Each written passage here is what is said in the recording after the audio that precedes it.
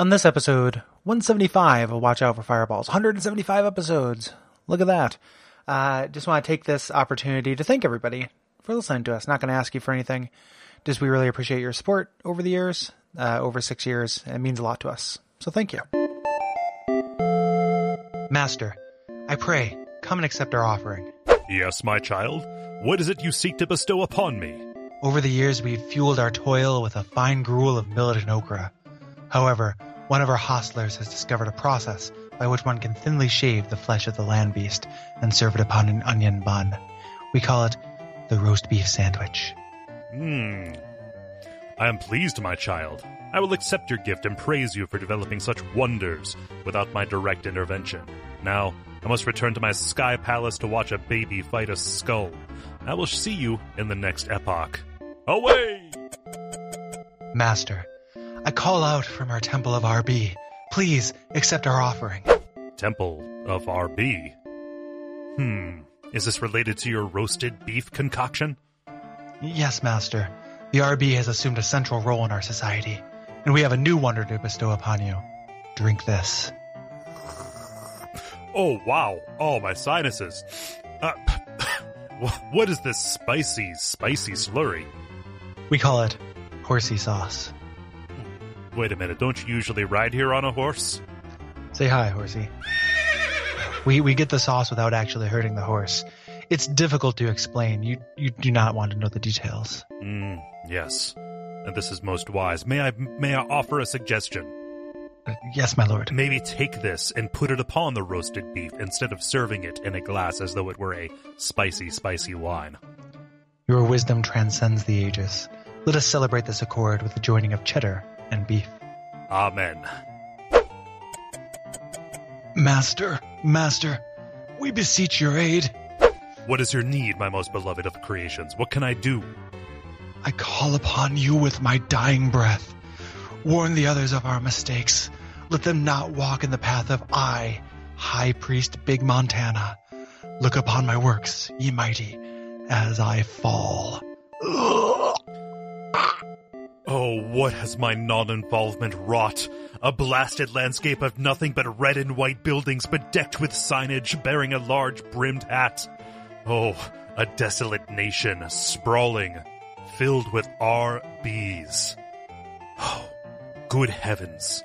We have the meats. On a sandwich! Arby's, we have the meats. Arby's, we have the meats. Arby's, we have the meats. Arby's, we have the meats.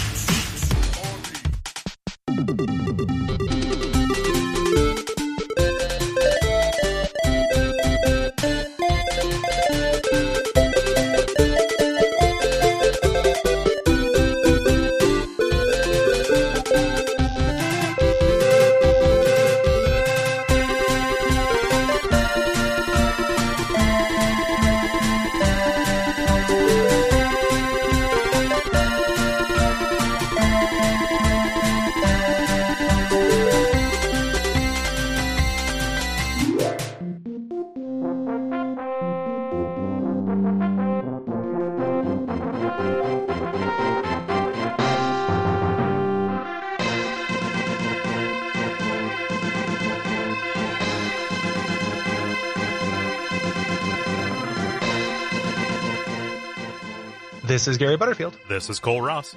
And you're listening to Watch Out for Fireballs. It is a Games Club podcast. And it might seem unexpected, but we are covering ActRaiser, which is a hybrid platformer and god game developed by Quintet and published by Enix for the Super Nintendo in 1991. Yeah, this is a poll winner. This won our Console Wars poll for episode 175. Nice big round number. Yeah. Welcome to 175. And this is, we had representatives from the Sega Genesis and the SNES. And this was the representative that won from the SNES. It was along with Super Castlevania 4, which someday we'll do. Absolutely. That's on the Super Nintendo Classic, I believe, is it not? Indeed. Which is where I've been playing it. Which it is still fun and good. Yeah. Yeah, so fear not. I want to play all those ones that were on that poll, especially Rastar, especially Super Castlevania 4. But ActRaiser is here, and it's an interesting little game. Now, it might seem unexpected, but you play as... I'm going to stop doing that. I kind of hate that, how it begins with, has this happened hundreds of times and you're still saying it's unexpected? In this game, you play as... Hold up. Yeah. What is that referencing? No, like when the angel comes to you and says like, when the angel says this might be unexpected. Yeah, gotcha. Yeah, it's just... Gotcha. I had no idea what you were referencing. Like, I just thought... You just glazed over. Cole's had a stroke. Oh, no. Oh, no. Cole... Uh-oh, buddy. It might seem unexpected, but Cole's had a stroke. That does seem unexpected. No, in this game you play as the Master, aka God. We'll talk about that later. And two of his avatars, a statue and a flying baby, as you try to reclaim the Earth from demonic monsters and make it safe for humans to thrive again. Yes. And this game, kind of unusually for a game of this vintage, just not unique in this, but unusually, is split into two different modes of play. So it has a rhythm to it that games of this vintage don't generally have. Right. So the kind of rhythm is as follows. You kind of move your Sky Palace around to a new area. You descend into an infested temple for Action Sequence 1, which is a Castlevania-esque platformer. Then you do a simulation mode section where you build up the society. And then finally, you beat the boss of that area in Action Sequence 2. Yes. Castlevania is a good point of comparison for these action sequences. They play out as simple but pretty side-scrolling platformer levels. Mm-hmm. This is a very pretty game, especially for its vintage. I was surprised coming back to it. Yeah, pretty, and then also this game has a famous soundtrack, which we'll talk about a little bit later. Yeah. But presentation-wise, I think this is very good. Yeah. Action-wise, kind of iffy. It depends. Yeah. Like I like the platforming in this, and I say this, I'm even one of the very few ActRaiser 2 defenders. Like I think. I played a little of ActRaiser 2 for the first time, and actually I like that quite a bit. Yeah, it's fun. It just doesn't have the God stuff. I like the simulation stuff. It's not perfect. Mm-hmm. There's some bullshit to it. But if you are playing this on a modern system or on a computer with save states of some shape or form, like you can make it work and have a lot of fun, even with the side-scrolling stuff. It really is, as we'll talk about, and this is not a new opinion, but really the noteworthy thing is the melding of peanut butter and jelly. Yes, in this. Yeah. Yeah. So in the action sequences, like you said, you play as the statue, the master inhabits, and you can jump and slash. The reason I say it's kind of iffy, and this might just be like kind of a generational thing, because the platforming is quite simple. Like these sections are pretty, pretty stock standard. Is it feels like there's an awful lot of kind of like stiffness to it, and also a lot of like dead time where you can't do any inputs. Not in the predictable, fun way that Castlevania does it, but it's like when you can and cannot attack. It was hard for me to discern, and I still didn't have a very good kind of grasp. It feels actually very Castlevania-y to me. Oh. In that, like, it doesn't, the levels don't feel undesigned for it, with a couple of exceptions. Right. To me. So I had a similar experience, but it felt intentional and like pretty good to me. Yeah. When you cannot attack, my guess what you're referring to is a lot of times, before or after a jump. Right. Like you can attack on the ascent of a jump, but not on the descent, except when it decides that you can attack on the descent of a jump. Yeah. So it is, or when you immediately land. Right. There is like, you will duck for a second, and you can get in an attack there, but there's like kind of buffering. Yeah. There. It all felt pretty good to me for like a non-action thing. Like if any game is going to have a narrative excuse for you to control stiffly, is this one where you're literally a statue. Right. Yeah. It just over the course of this game, I would have expected to have fallen into the rhythm of it, and it just didn't quite happen. I'll let the listener decide if that is the fault of the game or the fault of me. But that was definitely part of my experience for it. Yeah. It's not a good, I mean, I guess I think we agree it is not a good feeling platformer. Right. I think it is just the degree to which it is intentional that is what we're talking about. Yeah. It didn't ruin the experience. It just, or intentional, or whether it's still fun in spite of that. Like, I do not think it is like a loose and free feeling platformer by any means. Yeah. So, yep. And as we mentioned, you are a statue. You also get a handful of spells, just for doing certain things for your villagers, as we'll talk about in the simulation section. These are pretty limited. You have a limited number of use uses of these. Yeah. And they're not the kind of thing you're going to use, in my experience, on like rank and file enemies. These are boss killers. Right. Yeah. And they vary wildly in useful in utility. Yeah, it's either damage this one small portion of the screen or rush to get the one that rains death upon the entire screen. Yeah, there's one of them that breaks a lot of the boss fights. Yeah, which I specifically decided not to use. Yeah, it's because the boss fights are actually like fairly well designed. Yeah. I think as far as pattern for not all of them, Mhm. but a bunch of them where there are very clear patterns. You can figure out a way to beat them, without getting hit too many times if you do not use that thing. And if you do use that spell that allows you to kind of trivialize the bosses, you fuck yourself over for the end. Oh yeah. Where you have a boss rush and you have very limited number uses of that spell. Right. So not enough to get through all the bosses. Yeah, so if you didn't learn the first time, boy oh boy. Yeah. And that boss rush is actually one of my big kind of quibbles with this game. I think Yeah, that is overly harsh and way too much. Yeah, I played this before as a curiosity. I'd never gotten terribly far into it. When I found out the last level was just one big boss rush, I was like, oh no, this is one of those. Yeah, it's not a great choice. Yeah, not my favorite. And to be fair, we talked a little bit sugar about ActRaiser 2. We won't talk more about it, but I also realize ActRaiser 2 has some bullshit and is also too hard. Yeah. The thing with this, it's not so much that it's too hard because I think the game is actually pretty well balanced up until that point. It's just a big difficulty spike. Yeah. That bums me out about it. Yeah. And we'll talk about the individual bosses because I think that there's also like kind of a defensive vocabulary problem in this too. Yeah, you don't move around very much. So some of them do have clear patterns. There's like a platonic ideal of a boss. I think it's the second boss of this where it's like, oh, this makes perfect sense to me. Yeah. And I figured out. And then there are some where it's just like that snake one that can knock you off things. It's like, well, this sucks. Like, I need something. I need to be able to block. I need something to be able to make this a little bit better. Yeah, and in between you get bosses that end up being a little bit like a damage race kind of thing. Yeah, that happens sometimes too. Yeah. But those spells, if you're not just hitting the win button, can actually be pretty useful. I like the fireball that just shoots left and right. I think that ended up being pretty useful the whole time through. Especially for clearing stuff on the other side of platforms. That would be one time when I would use them for a rank and file or the other side of jumps. Yeah. And you can use the meteor storm, the win button spell for that as well. Yeah. If you decide, that I'm going to fight these bosses without magic, having the meteor storm will help a lot in the levels. Yes. Yeah. So that's pretty much the simulation mode or the action mode. We're going to talk about those individual levels and some of the fun enemies that you fight when we get into the main body of the game. But it is pretty simple. Do you have any kind of other things that I've kind of missed in my notes here to talk about the kind of the play and the action spots? I mean, not really. I think that they could use, like I mentioned, playing this on an emulator or what have you. With kind of robust checkpointing that you add yourself. Like if these had more generous checkpointing, I think that they would be significantly stronger. Yeah.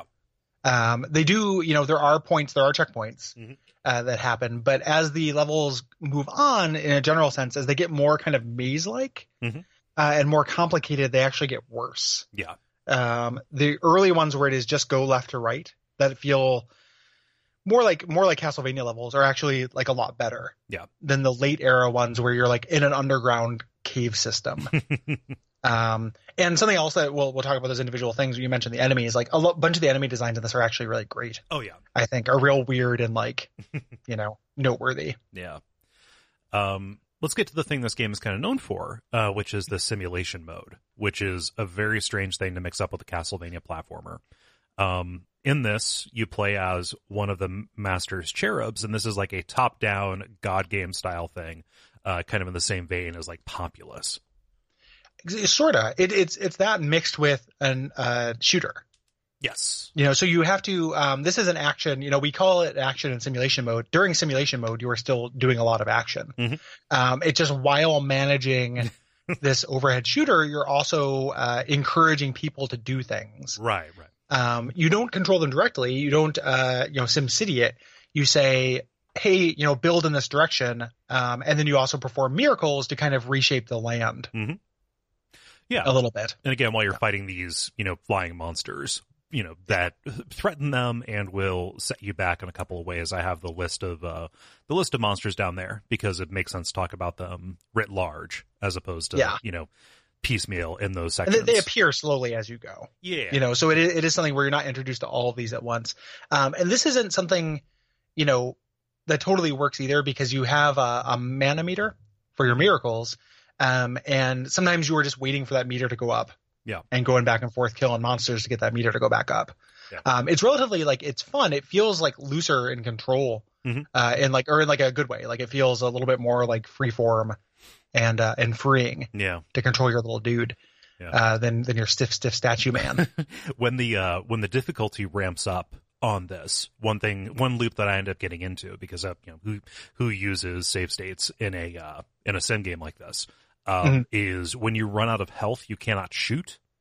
And so you have to fly around waiting for your health to go up. And while you're doing that, these monsters are playing havoc, with your population.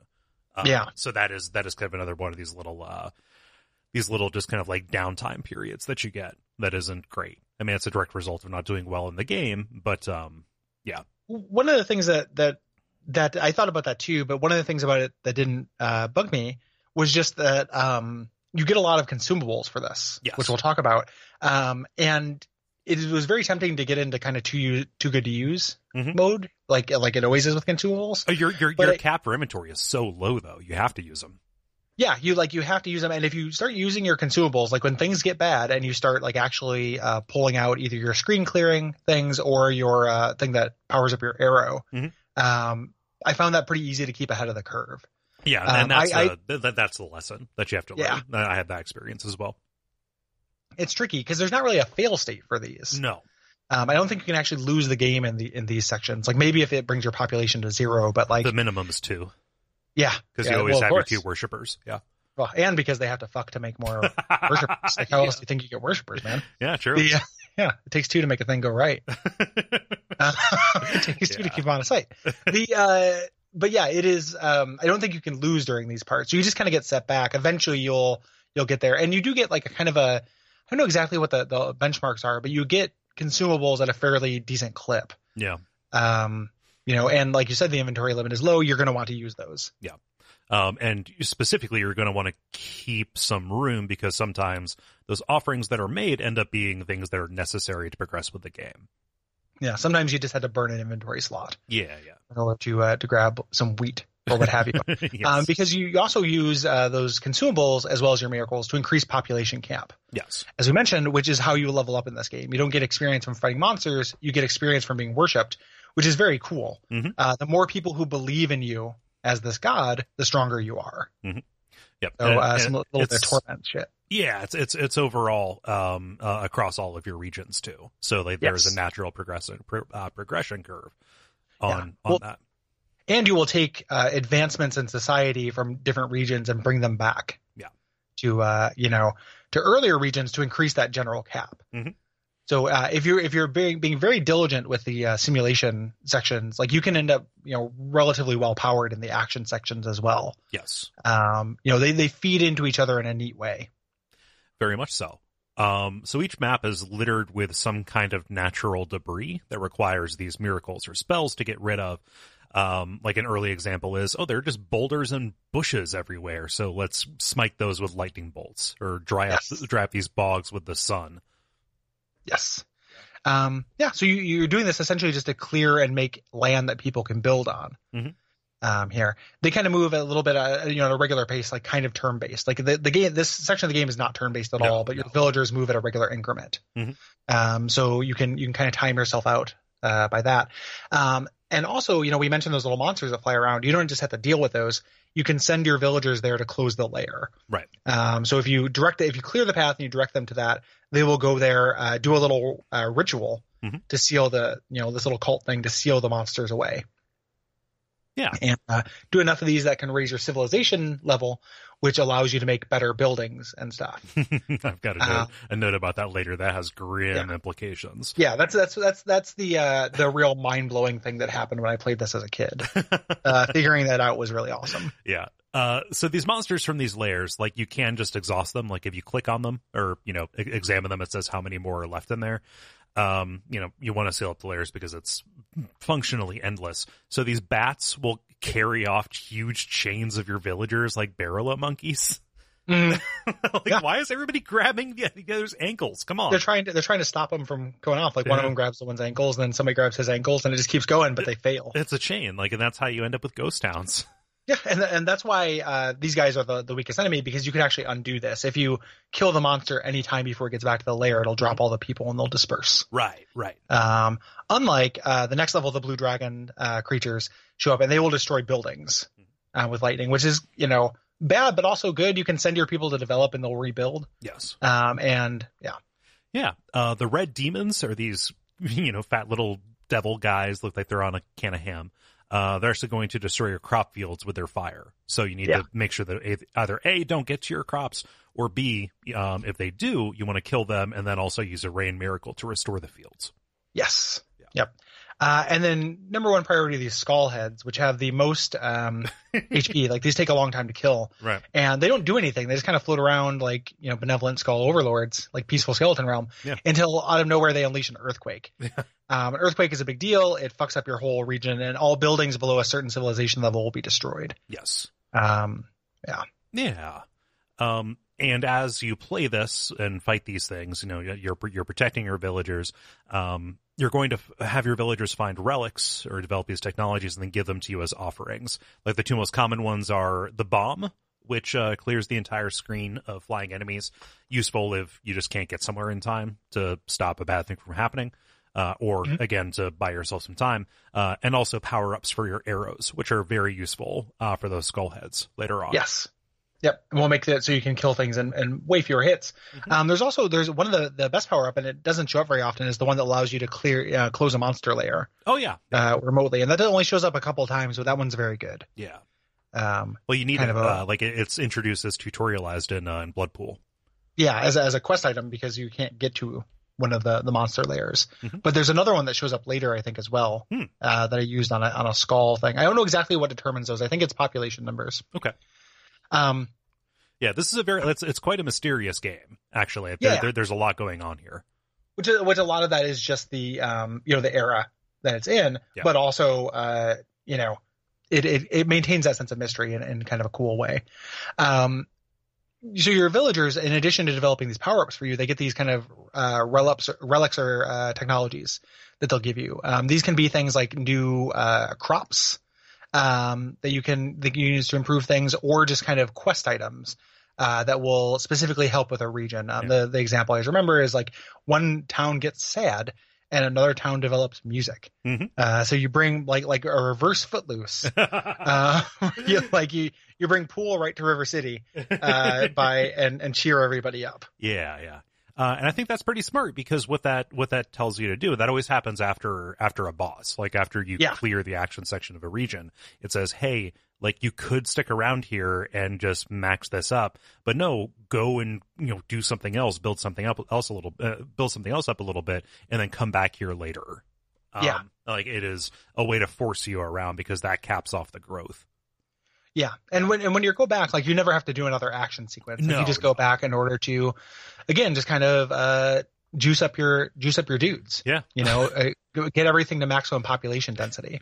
So here's the pro tip, and it's weird that an SNES game kind of answers or posits and answers the question, why do bad things happen to bad people? Yeah. Wait a minute. Why do bad things happen to good people? There we go.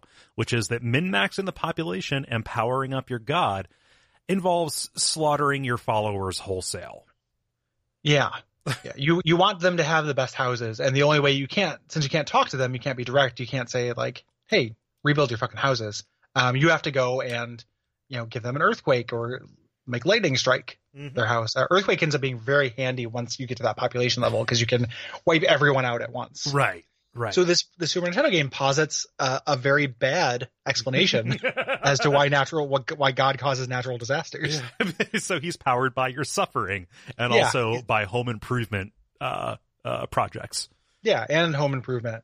SNES. And so it's especially grim in light of the fact that natural disasters seem to be happening more frequently, or we know about more of them.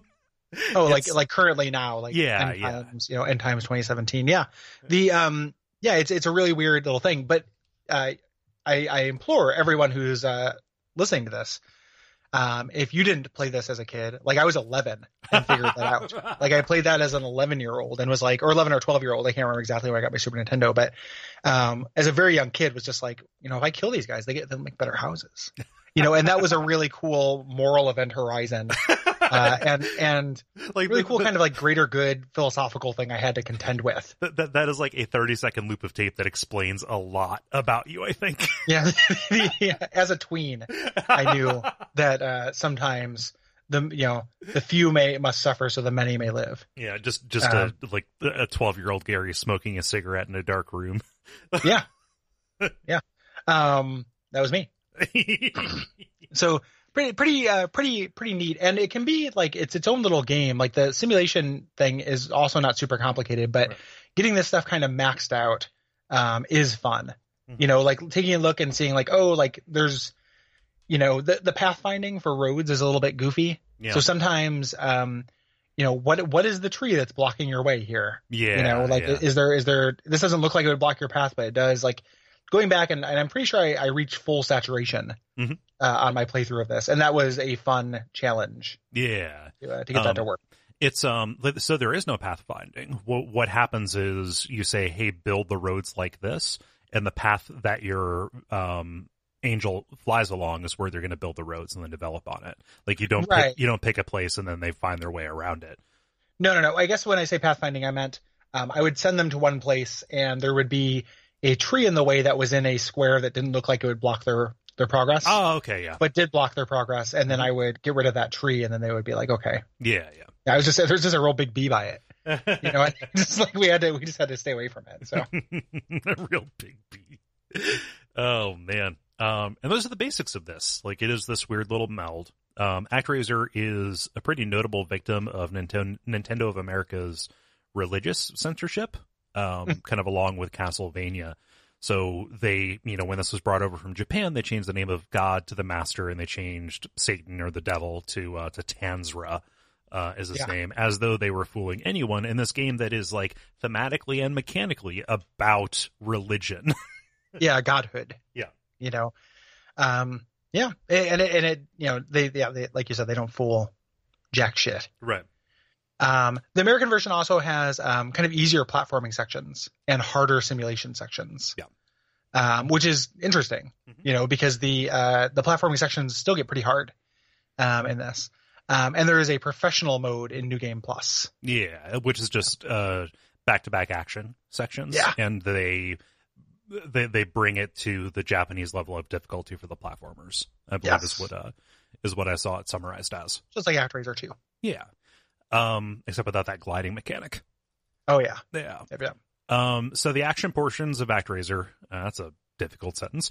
They were ported to the Nintendo Super System for arcades, and this is where I first played ActRaiser because we have one of these at my my Aladdin arcade. Yeah. I did not know that. Yeah. Yeah, a lot of low cards in that deck of stuff that was ported to the Super System. To the Super System, yeah. There's one of those at Quarter World. Oh yeah.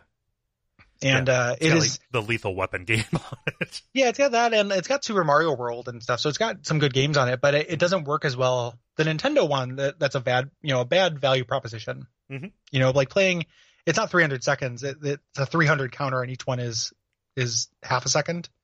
You know, so it's 150 seconds of Punch Out is not like a great value proposition for a quarter. Mm-hmm. But sometimes, like it's like, I just feel like I feel like playing 150 seconds of Punch Out. Yeah. You know, I'll play this for 2.5 minutes and then move on. But the Super Nintendo one is worse. Playing Super Nintendo games with a joystick feels awful to me. Yeah. So it's like, I love Super Mario World, but this feels like shit. Yeah. This was also ported to early mobile phones in Japan. And since it's a weird quintet game, it got ported to the Wii Virtual Console, but not the Wii U, and obviously not the 3DS or Switch or anything like that. Right. So you can play this on the Wii Virtual Console only. Right. For a little bit until that comes down forever. So yes. Yeah. As you're hearing this, you have a very limited time. Right. So we've alluded to this, but ActRaiser 2 was developed and released. It was in 1993. Enhanced the action sequences while getting rid of the simulation aspect. I think ActRaiser 2 might be a good game to cover eventually down the line. It gets the end game of that is really hateful. Okay. It is too. I think it is too hard for us. Yeah. Like it is. It's like infamously so. And when you get to the end parts, it is just like, and we could get through it. Mhm. We could save scum it, but it would be like half a good game and half of us just being like, man, this got turned to a hateful nightmare. Yeah. Okay. Well, I didn't realize that. So No, I it starts off very well balanced and like pretty fun. And Mhm. the reaction against ActRaiser 2 is really intense because people love that simulation aspect, you know, but it's like a really good peanut butter sandwich. Like Yeah. I can eat a piece of peanut butter on toast if it's, you know, it's like ActRaiser 1 is a peanut butter and jelly sandwich and ActRaiser 2 is an almond butter on toast. You know, like it's like an upgraded Yeah. version of one half of it. It's just the last bite of that. It's all rocks and it just cracks your teeth open. Yeah. The last bite is where all the spiders were at in that jar. Yeah, sometimes you get one of those like tough peanuts and a crunchy peanut butter. I don't eat peanut butter. Like Oh. lately I have had the worst fucking luck with walnuts. Oh, yeah? Where like every single time I have something with walnuts, even if I go to like a restaurant and get a walnut salad, some fucker, I don't know who the person is, will leave a bit of shell in there. And I will bite and like just have this like sickening crunch. And I'm like, oh God, you know, like there goes all my teeth. And it's really just me crunching a walnut shell that somebody left in. And that's even, you know, I'll go to like a restaurant. Yeah. There's like goddamn walnut shells out of there, man. My customary airplane snack, you know, just pick it up before I go because they're really expensive, is like just a bag of almonds, you know? Mhm. And this past time coming out to Portland, I got a real nasty shell of something in a handful, and like I was spitting grit for like the next half hour. It was Fucking just worse. god awful. Hate it. Maybe it's just me. Maybe it's just the way I was raised. Maybe it's just in my family, but I hate eating inedible things. Yeah. Like it's just, listen, it's just my beliefs. Like Hey, it's just you know. my family. I don't know if it is. I don't know Just if the way I it, was like if it, does anybody else feel this? Am I crazy? Yeah, maybe, you know, you could have your opinion. I can have my opinion. In my opinion, it sucks to eat things that are inedible. Right. So Yeah. not my favorite. But yeah, so ActRaiser 2, I think is a definitive underrated game. While maybe not quite being something I want to play for the show, but Right. definitely underrated. People hate that game, which is real crazy. And Quintet kind of continued to work with kind of similar themes of restoring the world through adventure. So we did an episode on Soul Blazer. There's also Terranigma Mhm. that they did. This is kind of Quintet's thing. And this, I think, even though this was the first, is the most successful they got. Yeah. I've played all those games, and like Soul Blazer is something I remembered liking a lot, but see that episode for kind of the faint praise Yeah. we heaped upon that, you know, very shallow action RPG. Terranigma is good, but not noteworthy the same way this is. Like not as kind of offbeat and daring. Right. Yeah, I have nothing more to add to that. And it's weird. They continued, like this was a high watermark for them in regards to this mixture. And this particular blend, it's still relatively rare. Like it's happened, but I want to hear some more examples of stuff that has done this. Like Dark Cloud is the game that kind of comes to mind a little bit, but that's more of like city building as opposed to civilization building. Yeah. Yeah. And there's I feel like there's lots of games where you make a city, but it doesn't feel exactly like this. Like you do that in like Dragon Quest Builders too. Yeah. But it doesn't feel exactly like this. Mhm. You know, so it's almost, I know you hate this game, but it's kind of what you did in Brave Fencer Musashi, going out in action sequences to bring people back to town that would build the city up. Yeah. Around you. There's a little bit of that DNA in there. It feels very influential. I don't know what the first game, you know, to do this or what have you is. Like I hate, you know, saying first or anything, but like it is an early example of that. I'm sure it was something on an 8-bit computer that wasn't released here in America. Undoubtedly, yeah. The PC did it first. Undoubtedly, like that's always the answer to everything. Yeah. We just don't know what it is. Right. So it's interesting that because this really works. This kind of modal gameplay, like this is more of a wrap up thing, but we'll get to this. But like, I really like a rhythm in games. I think that action games that have this kind of breakup, you know, is helps a lot. Yeah. You know, and elevates almost all material. You know, I love going back to UNATCO HQ and Deus Ex. I love, you know, I'm playing Wolfenstein 2 right now. I love like scouring the battlefield for armor to rebuild myself up for the next encounter. Like having these little breaks of like different kinds of action. Yeah. Are very useful. Well, it's especially great here because the stuff you do in simulation mode is so mechanically consequential. Yeah. It matters. And the best ones, they feed into each other. Yeah.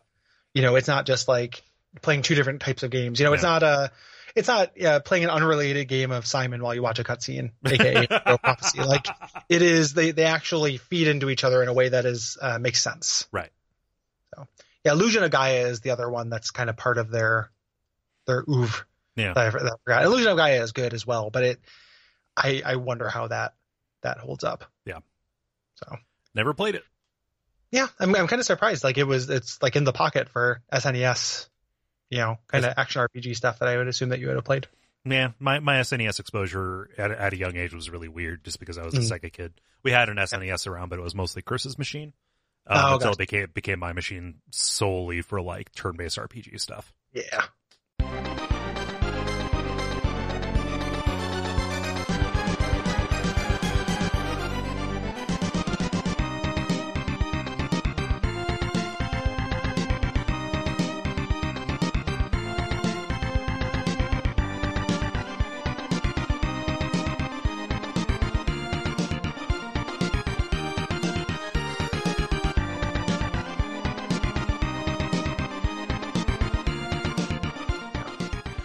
Let's get into it. Let's do it. Let's talk about the plot. Yeah.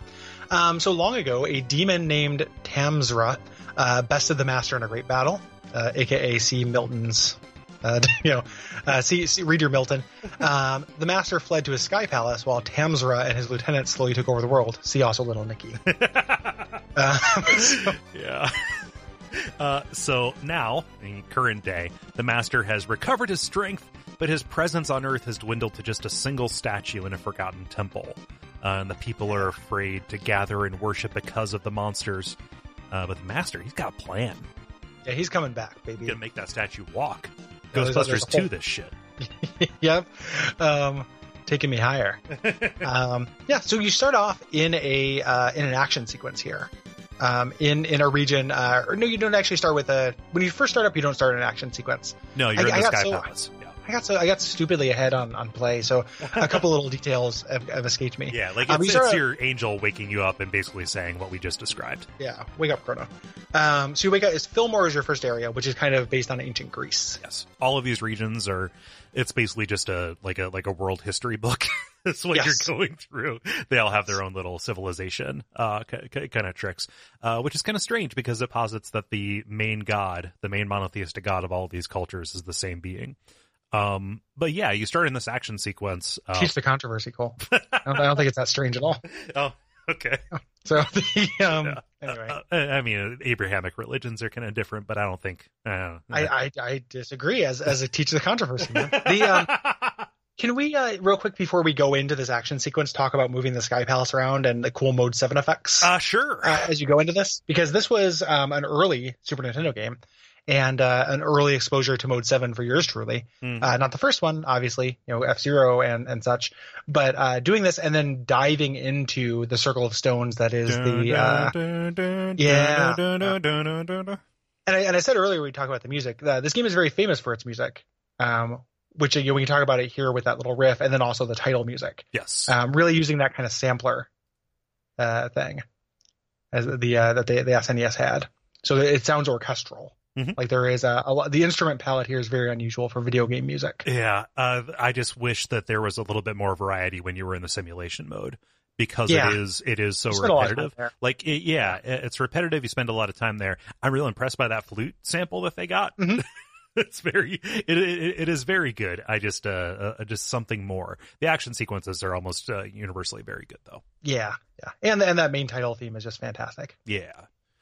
Yep, and it's a noteworthy composer whose name I didn't write down, and I didn't look up and see what else they did because I'm a terrible person. Well, that doesn't make you a bad person. Oh, it just makes you a bad podcast host. Yeah, it doesn't make you a bad person. It just makes you really shitty at your job in a way. So it's Yuzo Koshiro. Okay, is the person, and taking a look at this. Like I also didn't look it up. I'm looking it up now. Is also the person who did all the Ease music. Ease is also notable. Like it sounds like they switch right over to like more sophisticated systems for like Redbook audio because Ease is one of those. Yeah. Streets of Rage 2. Oh yeah. Worked with somebody else, but also worked on Streets of Rage 2. Lots of stuff. Yeah. So So the answer is lots of stuff. But Yeah. this is a famous video game composer. Yeah. Very good. Shenmue. Shenmue actually has very good music. Because this company also worked as support on Shenmue. They did not were the main developers, but Quintet did? Shenmue, yeah. Huh. That seems like a fact I would have known. It does. But here we are. Yeah, I mean, I'm just quoting, Wikipedia, so I don't actually know. I am not a Shenmue scholar. Yeah. But yeah. Yeah. Huh. Well, I'm happy we talked about that. Mm-hmm. I need to go do more research.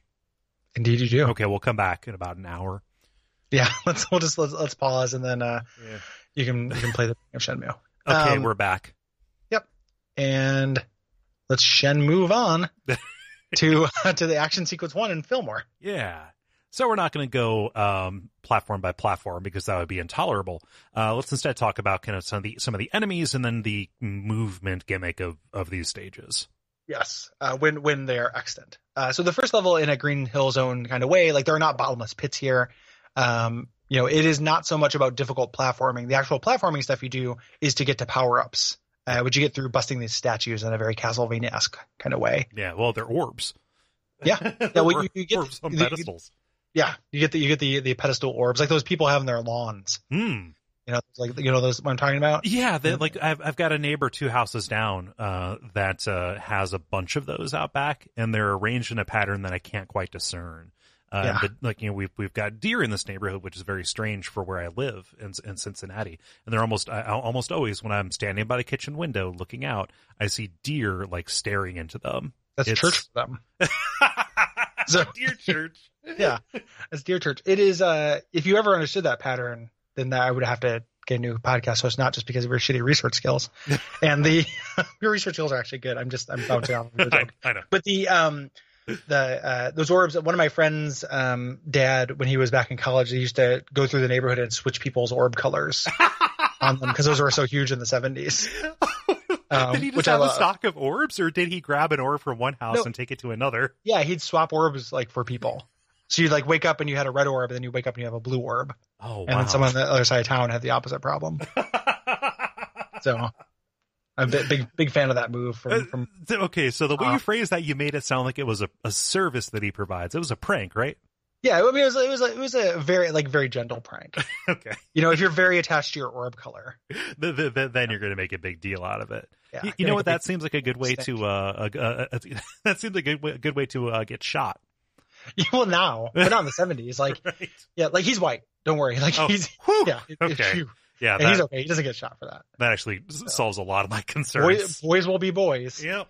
So as we mentioned, the platforming is fairly gentle. What you are doing is you're doing the kind of climbing on trees and zip lines in order to get kind of higher up like power ups. Yeah, like the Greeks had. Yeah, exactly. Yeah. You're in this forest, and you also have these incredibly buff tree demons. I love those tree demons, man. That they're kind of like pseudo-woodos, except they're 3 times the size of you, and they spit fire at you. Yeah, they look like that. Like, how do you like those apples? Like Wizard of Oz guys. But there's two tree demons. There's those ones, and there's the ones with the hands, the platform hands. Yep. The helpful tree demons. Yeah, that just walks back and forth like crab walks. It's a living, yeah. Yeah. So you're kind of moving through there, and you're also fighting lots of like little dudes, little goblins and stuff. This game is really great for little dudes. If you like fighting little dudes, you will like this game. So what I would like is if the game didn't go on to really fuck up the scale of what's going on. I love the idea of playing as a humanoid that is, let's say, 3x the size of what a human would be. Like, and those are actually just humans, right? Like the statues are not always just the size of a human. Very obese humans, because they're about as tall as they are wide. Like they have like JRPG proportions. So if they're supposed to be human size, they're wide boys. Yeah.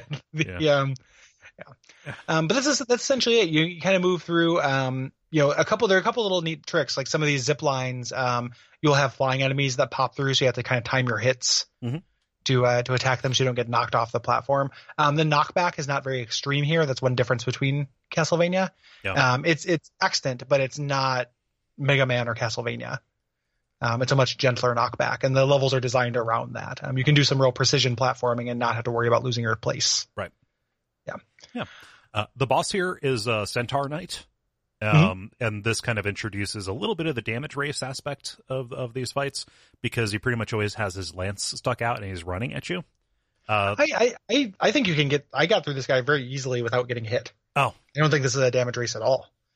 Yeah, like you can duck under the lance, and if you're at the left, he kind of walks back and forth. He's always facing you. You can duck and hit him, get in a few hits, and then he will back off and do the lightning, which you just have to back off and be at the far end. Yeah.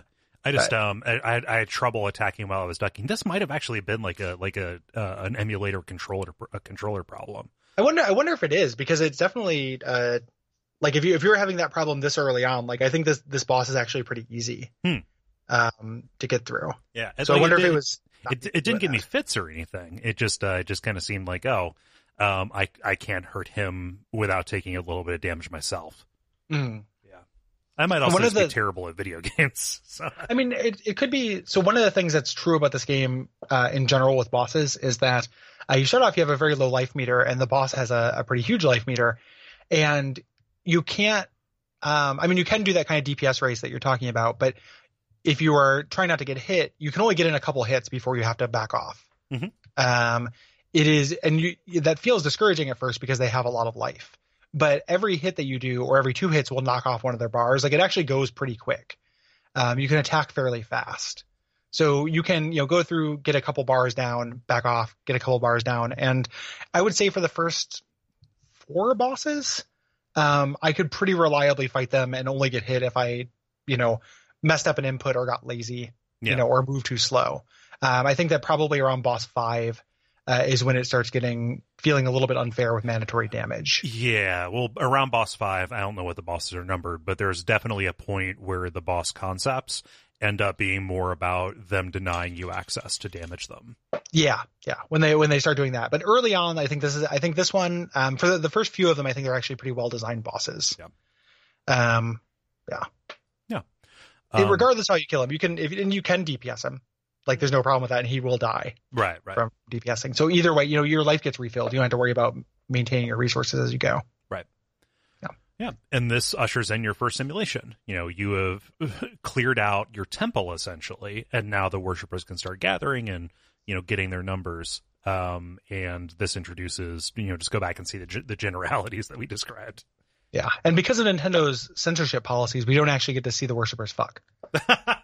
So originally, it was just literally this simulation part was literally just the stimulation section, and it would just be the worshippers making babies, as opposed to being all just subtext, Of course, yeah. Pointless non-erotic subtext. Yeah, it just cuts to a pixel art of a train kind of going into a tunnel.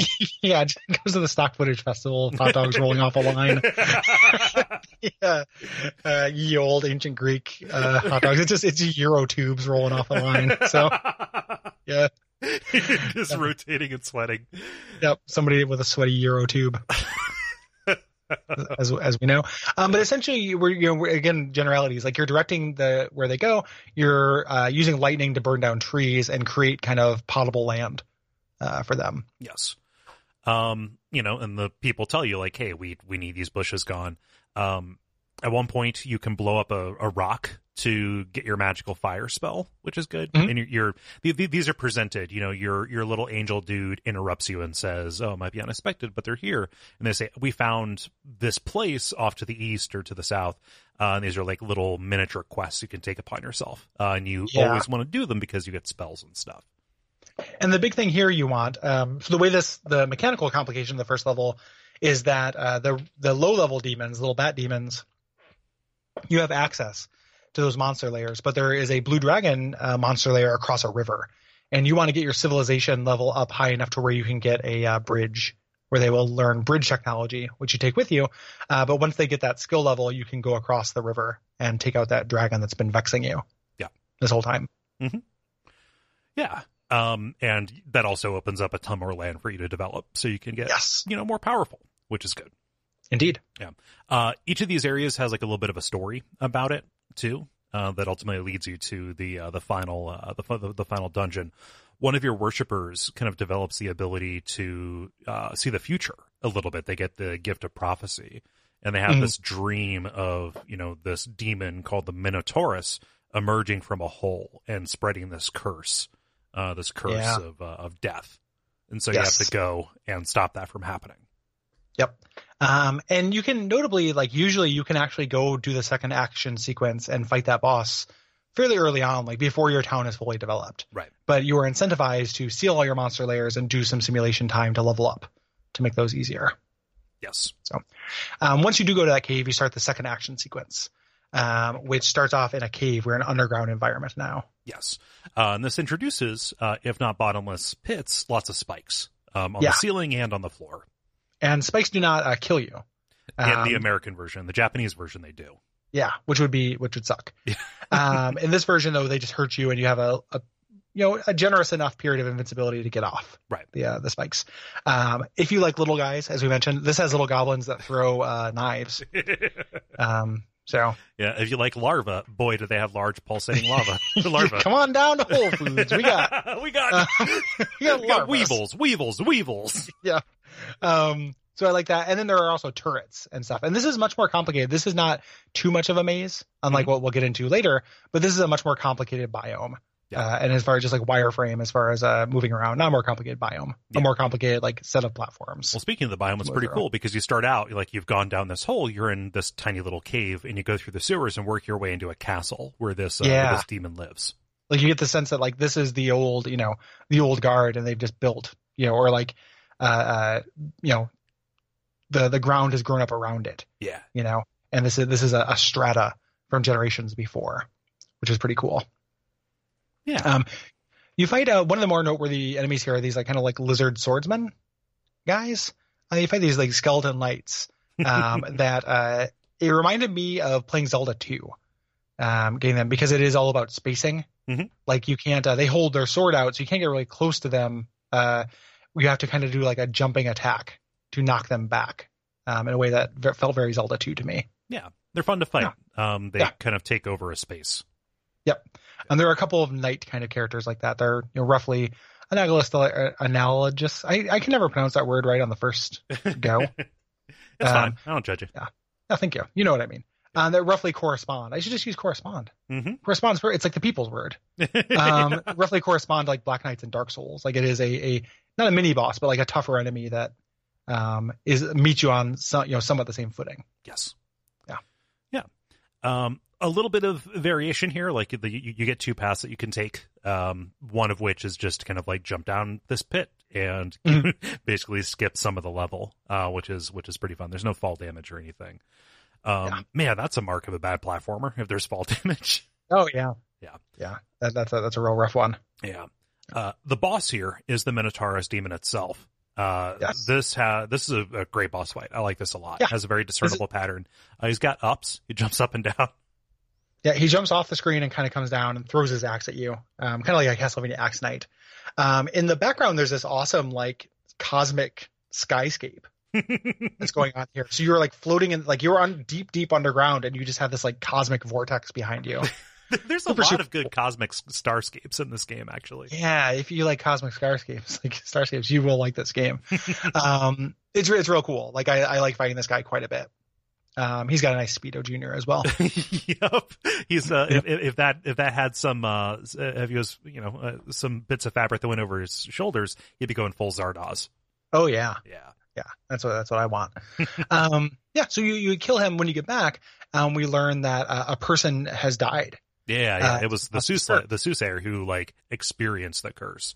Yeah. But unfortunately, he died because he was happy to help. He tipped you off to go kill the Minotaur, teaching you about the greater good type themes that are going to be present in ActRaiser. Yes. And like the Greeks, these guys eventually develop fishing technology, which ends up being useful and portable. Mm-hmm. Yeah. Boats. Next, you head over to Bloodpool, which is roughly corresponds to medieval Europe. And is also called Bloodpool. Yeah. Sign me up. It is so called because their large body of water, this massive lake, is blood red. It is kind of corrupted. Love it. Yeah. And its action sequence, its temple is kind of, it takes place over this blood red marsh and river. And you're doing this kind of precarious platforming along these wooden piers. And there are little guys who throw rocks. Yep. Like these little guys, they're kind of dressed up like they kind of wear like a babushka. Yeah. Yeah. I read them more as like dwarves, like through like seven dwarfs kind of. Oh, sure. Yeah. And they're like weirdo flying fish and everything. But this is kind of where the platforming starts. I don't think it's egregious. Like the platforming is not too difficult. No, but this is platforming based. Yes. In a traditional sense, in that like there are hazards. Mm-hmm. And your kind of varsity enemies here are these lizard men who have boomerangs. So as they introduce platforming, they also give you these tougher enemies with projectiles that'll deny you a ledge. Yeah. The boomerangs do like, go on the low path and come back on the high path. So you can duck or jump and then duck to get through them. Very, very Castlevania textbook, Axe Knight kind of stuff. Yeah. Eventually you get to the enemy of this, the Manticore. Yeah. And this is a boss that is kind of defined by its arena. And again, this is something they're going to do more later on. What it does, the arena, is these 2 arrays of 3 platforms, like different levels. And the Manticore will jump, kind of like ladder up and then ladder down and shoot projectiles from them. So what you need to do is kind of chase after him, wait for him to fire, from one level down, and then hit him before he's able to jump again. Yeah. Imagine that terrible, terrible Tree of Men boss fight from Salt and Sanctuary. Yeah. But like not terrible. He's very predictable in his patterns. Like this is a fairly like figuring out where you can hit him and where you can stand to not get hit when he jumps over your head takes a little bit, but he moves through really set patterns here. And you just need to make sure when he's going to shoot. You just need to make sure you're not on the platform where he shoots. Yeah. So. Yep. It's, it's just a learning kind of experience. I was a little bit frustrated initially trying to even open up an opportunity to hit him. Like I ran out of time on my first go, and that's a thing in this. You do have a time limit. Time limits, which doesn't seem great, but it's one of those things this is in the middle of it being phased out. Yeah. Of games, like it like lives. Like time limits went first. Like score, score. Time limits went first, then score, then lives. Yeah. As far as like shitty arcade holdovers. Mm-hmm. I really like this guy. I think this guy is still in the good boss section. Yeah. But after you do this, you get to the simulation where the gimmick here is that there are marshes everywhere that you clear with sunlight, drying them out and just destroying generations of ecology. Yep. All these birds are just gone. Yep. No more birds in Blood Pool. No birds allowed. Yeah. So the townspeople here, like the story hook, because the gameplay hook is just more use a spell to clear a space, except the spell takes more takes more mana. Yeah. The story hook is that there's this one little scamp, this little troublemaker named Teddy. Yeah, Teddy sucks. God, Teddy, just fucking get your shit together, man. Like the entire village cannot be dedicated to pulling your ass out the fire. Yeah. We're gonna take you down to the blood pool.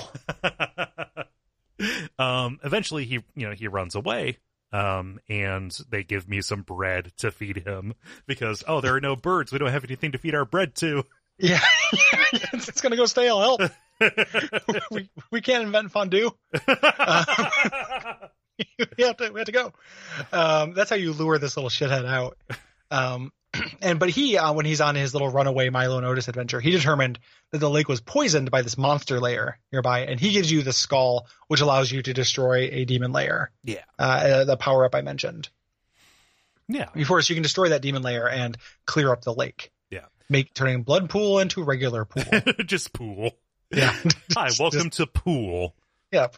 Right here in River City. So as you kind of go as well, they also learn how to make wheat, which they will just constantly give you wheat. Mm-hmm. And you can give this to Fillmore as well, stick it on their thing, and it gives them some kind of higher population cap. It's not transparent exactly what wheat does.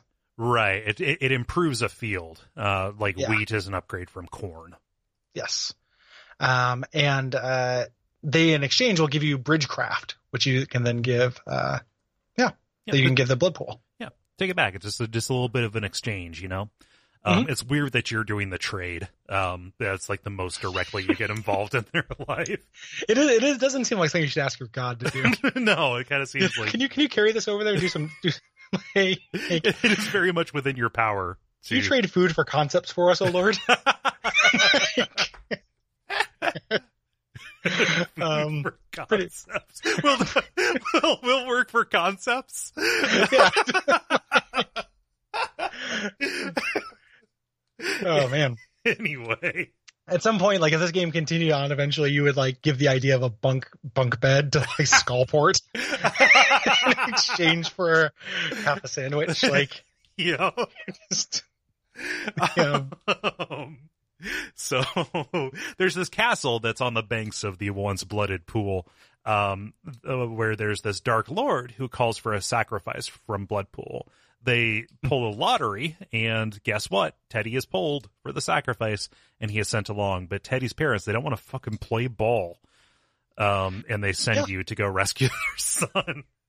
Well, this is, I mean, tell me if this happens later. Is this also the area where like people start worshiping this other castle? No, that's later. That is later. Okay, because like that's a really cool, weird little plot. But this one is just like he called for a sacrifice, and they're like, I guess, that naked baby who like rains down baby junk upon us every day. Like, I'm not going to send him. I'm gonna send Teddy.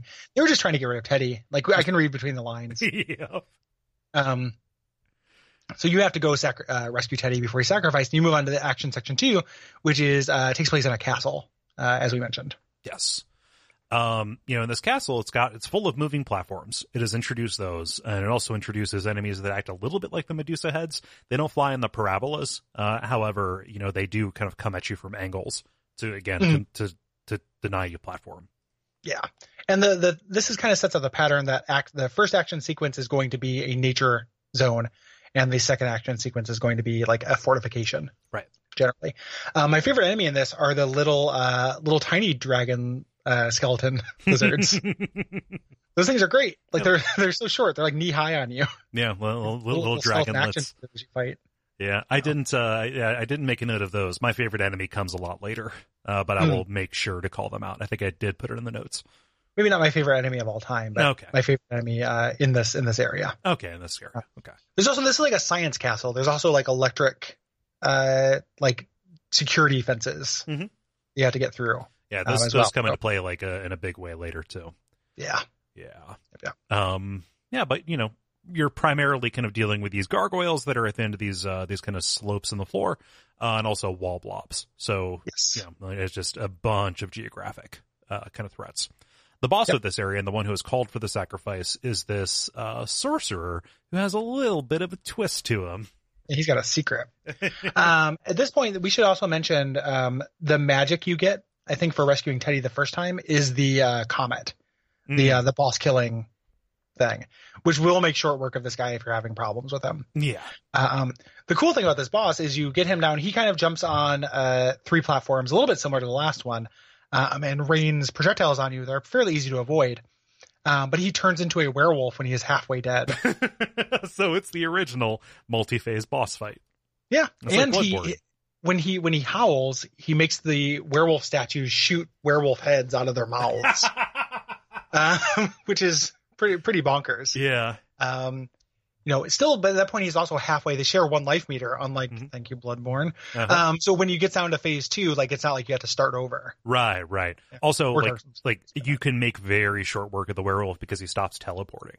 Yeah. He just kind of walks back and forth, and every once in a while howls to have his statue men shoot heads. Yeah. So fairly easy boss, and I still like this boss. We're still in the area that I like. Yeah. This is we're coming up on stuff I don't like as much. Yeah. But still a good thing. And then after you save Bloodpool from all these monsters, everyone gets cranky and starts fighting one another because Bloodpool is just, much more happy. Like the way that these maladies are expressed are little word balloons that pop out of the houses. Yeah, with like little sad Ziggy faces. Well, this one's swords. It's like little cross swords. Ziggy faces are the town that gets depressed because of no dance. Yeah. This one, they're just little swords. Like everyone's sword fighting inside their houses. So.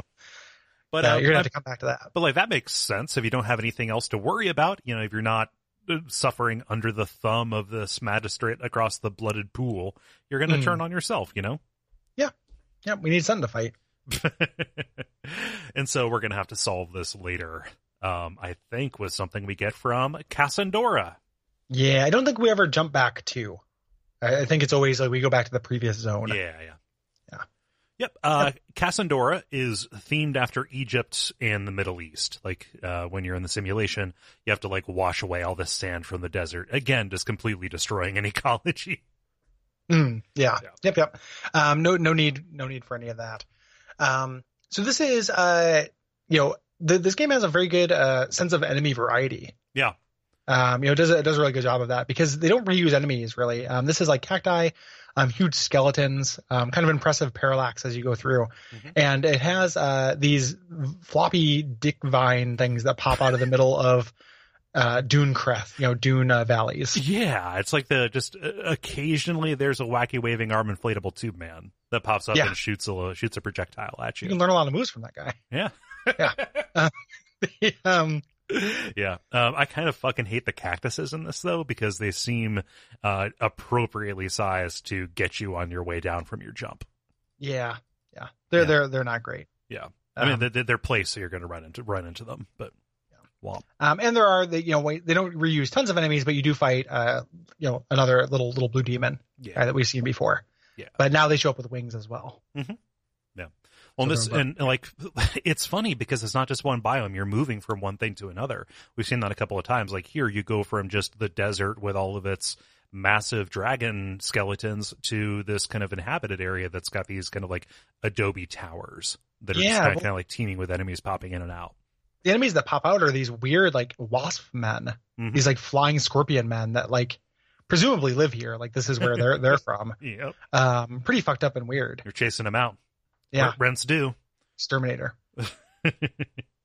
Yeah. The boss of this is 10 kinds of sucky. I don't like this antlion whatsoever. Yeah, this is a DPS race. Yeah. This is the first one I think is like truly just a DPS race. You can avoid stuff, but the gimmick is it's at the valley of two dunes that the sand is running, so they're slippery. And this antlion pops up in the middle and will do a couple things. He'll either spit rocks up or his claws will come out of the side of the dunes and sweep you in. You can jump over them, but you don't have, it's a pretty narrow clearance to do so.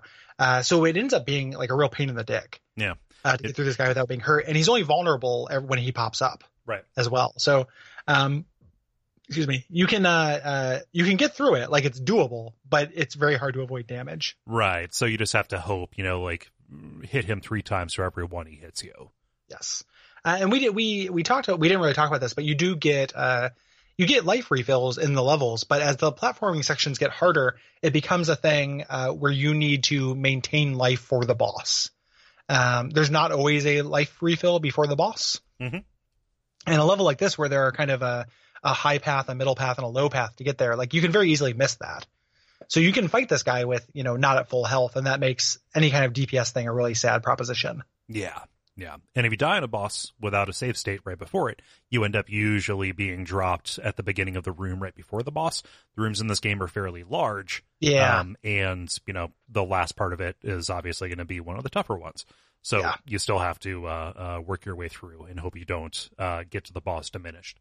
Yeah. Feel no shame at using save states, and you're going to want that. It's 2017. Yeah, bills to pay. The world. Exactly. As I alluded to before, your simulation mode, your first order of business is to use your rain to wash all the sand out of the desert, which doesn't seem like it's how it works. But no. It's not like there's just, I assume there's like soil under that sand, but I don't think it's got like nutrients and stuff. I don't even know how that works. I just realized I don't know what's under a desert. Like at all. I just assumed it was just sand all the way down, but all the way down to what? Like I don't. The big thing this does is this introduces monster layers that are hiding under the sand. Yes. So you have to you not only have to clear that path, but you have to find the actual zones here under the sand, which is clearly like rain, which isn't how rain works. Where's the sand going? I don't know. This is where it all gets lost. Wait a minute, Gary. I don't think this game is accurate to the real world. Yeah, sad. Let me see here. North Africa is covered by a patchy cover of sediment. Some is clay and some is sand. If you remove that all, you'd reach the underlying basement rocks. That seems like a weird thing to call it. I don't know if that is the actual term. So I guess you would just get down to the rocks. Oh, I don't know. Somebody's screaming. We've angered the geology. nerds Wow. out there. Oh well, Yeah, sorry. somebody can teach us, but actually don't. Like, it is like you could reach out and tweet me this factoid, or if I care enough about it, I can look it up because it's readily available. Right. So I appreciate the intent and the kind of the thought behind it, but you don't need to educate me about rocks. I've gotten this far in life without knowing it. I'm okay with it. So, essentially, the big thing here is that you discover, as you kind of uncover this desert, you discover a pyramid. Mhm. Your town people say like, "Oh, we'll take care of it. We'll go take a look and let you know." And also, as you're going through, you find an injured person out in the desert as well. So you lead your people there to go rescue him. Yeah. And as you do, he dies by the time they get there, but he had a scroll, so you get a new magic. Yes. There. The people of Cassandora end up inventing music, and you can use this to calm Bloodpool again, the reverse Footloose, and they give you a compass in return. But I forget what the compass is used for. I don't remember either, but it's definitely used for something or other. It's used to solve one of these problems. Like, it's a real simple kind of lock and key. Yeah. Setup. So it's a key for some kind of lock that comes down the road. Right. Yep. Yeah. So the inciting incident to get to the next action area. I'm sorry if it feels like we're skipping over this, but a lot of the simulation time is solving those little quests. And then also just waiting for your people to build while you're plunking things down. Yeah. It's just optimization. Right. You know? The inciting incident, some people have gone to investigate the pyramid, but they haven't come back. Yeah. Yep. So you're going to go rescue them while you go and kill the rest of their people. So what do these lives matter? Haven't you learned anything from yourself, ActRaiser? So this section is in the interior of a pyramid. Yeah. So a classic kind of Egypt-themed biome here. Yeah. Lots of snakes that are low to the ground on these platforms, just kind of doing their patrol. I love these mummies. These are some very good mummy enemies. Mm-hmm. Yeah. Looks really good, like well animated. Mm-hmm. Looks nice. And there's a lot of like weird kind of like snake platforms as well in this. Like, it's not that different than other castle, but again, totally different theming. Mm-hmm. The kind of Medusa bat type enemy here are interesting. Like, they will hover in a place and then like shoot around, kind of dart around at random intervals. Mm-hmm. So you have to kind of wait for them to make their move and then move in on them. And there's a lot of kind of horizontal and vertical moving platforms in this. Yeah. So lots of moving areas. Yeah. On these little eagle platforms. Gary, what's the deal with the cyber scorpions? That's a good question. I don't know. Satan works in very mysterious and awesome ways. Yeah. So like, he's extremely cool is the thing. So, yeah. Right. That's the tricky part. It's we already established that scorpions are battle spiders, but they've got like literal just like robot heads with Cylon eyes. Yeah. Of course they do. Yeah. Robo scorpions. Right. Have you learned nothing from Old World Blues? Yeah, I guess that was the whole thing there, wasn't it? Yeah. The boss of this area, not inexplicably. Hilarious. Yeah, it's pretty funny. This is a big symbol. Yeah, it's a big sarcophagus head. Yep. Like, you know the face from the sarcophagus. Who cares what's in it? It's just the head. It's just the head, and it's fit to stomp. Yep, and it kind of moves back and forth and stomps while arrows shoot out of the walls. Yeah. So, not that bad. When it shoots when it hits the wall there, another arrow pops out. So you have to kind of manage arrows as you're going through. But it's an arrow that spawns arrows. Yes. Yeah. So you have to go over there and take care of that arrow. But all in all, not that bad. Like, this is a pretty fair and good boss, I think. Yeah. Yeah, and funny. Mm-hmm. It seems like something that would be like an altered beast a little bit. I don't know. Oh yeah. Yeah. Next up is Atos. This is an area that is roughly ancient Japan. Roughly, yeah. It's like mountainous. Got a little bit of a forest to it, and the enemies are themed after that. And hopefully, when we're here, we're going to find some kind of herb to take back to the people of Cassandora, because they are now dying of plague. Yes, yeah. And they, much like Egypt. I think I guess you're right. They've got the little sad balloons, but you also see like tiny 2-pixel wide people just lying out dying in the desert. It's pretty intense. Yeah. So this area, ancient Japan, as mentioned, it's bamboo forest. This has a large kind of auto scrolling section. Yeah. where you jump on it, one of the, like a platform that looks like it's on loan from that pyramid, being carried by doves.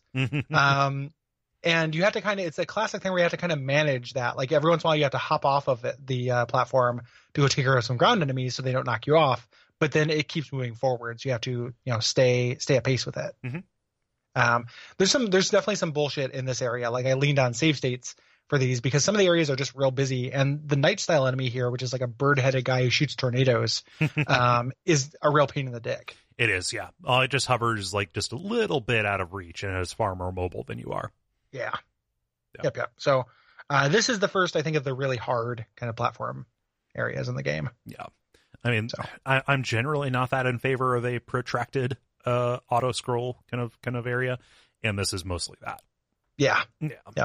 Eventually you go into a cave and you head down there, and eventually you fight the first boss. This boss is some bullshit. Yeah, this is one of my least favorite bosses in the game. Yeah. If not my least favorite. So it's this kind of serpent water dragon. You're fighting it on these small platforms in front of a waterfall, and it mostly just kind of darts around out of reach. You can't really get to it. You just have to hope that you anticipate which direction it's going to come from so you can get in a couple of swipes. And these are very narrow platforms. So if you're not managing where you're standing on the platform, like this can knock you off into a bottomless pit. Right. Fairly easily. Yeah. And I was reading, this is one of the 2 fights in the game where the flame sword will spawn, and I imagine that would make short work of this encounter. Didn't happen for me. I don't know if there is some prerequisite that I just didn't satisfy. I didn't get it either. When I went through after I fought these guys, I watched a super cut, because the ending of this, spoiler, is the boss rush at the end I couldn't beat. Okay. Of this game. I watched it on YouTube. But I watched the thing, and it was somebody going through all the boss fights with no damage. And they had the flame sword as well, but it didn't spawn for me, and I don't know why. No. And what that does is it lets you shoot like kind of a beam out of your sword, similar to like a Zelda full charge, right, kind of thing. So you can shoot this guy from across the room. So useful, like undeniably sounds very useful, but didn't happen for me. Would have been useful, but instead we're stuck with useful, but wouldn't have addressed the main problem with this guy is that he's only intermittently like available to hit. Right. So it's like I think this guy is going to be bullshit no matter what. So spells are really good, but your mana's limited. Well, and the spell, he has a very limited hurt box. So doing the Meteor Storm spell, which is your kind of win the boss fight spell, usually doesn't really win the boss fight. No, for this guy. Yeah. So. Womp. Not great. Yep.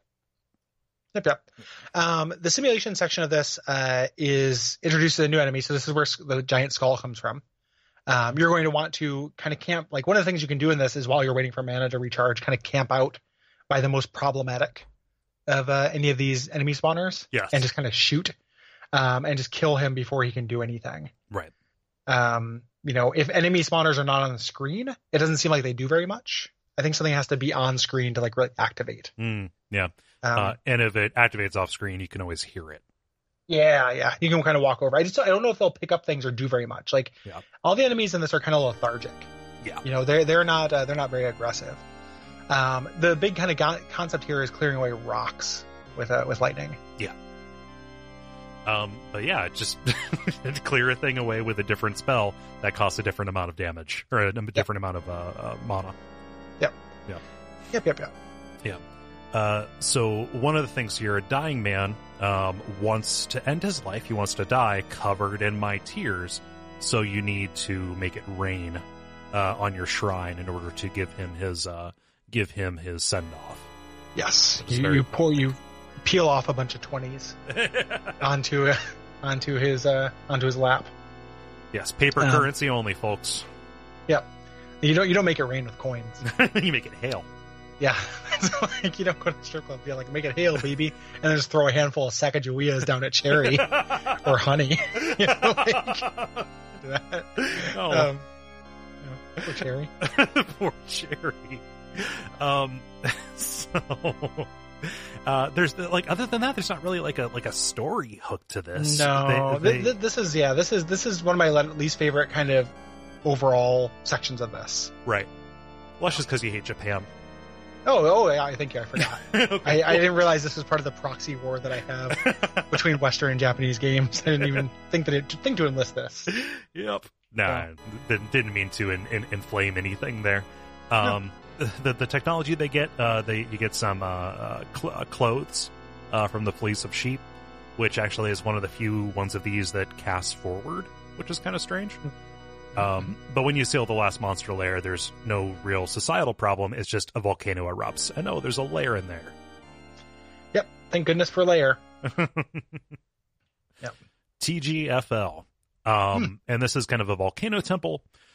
There is an exploding eye enemy that kind of leaps up from the lava. Basically, everything in this area explodes on death. So yeah. As mentioned, not my favorite thing this game does. Right. So I usually I don't mind a lava biome that much in most cases. When you fight some like interesting enemies, there's like these like puffer fish. They look like the ice temple boss in Link to the Past, like frozen eyeballs. Yeah. That move through that like will shrink down into one and kind of bounce around and then become like puffer fish up and move slower and more deliberately. Right. That are kind of neat. Like they're neat bosses here. But just lots of like pits of lava and moving platforms. So yeah, and the varsity enemy here is like a samurai archer.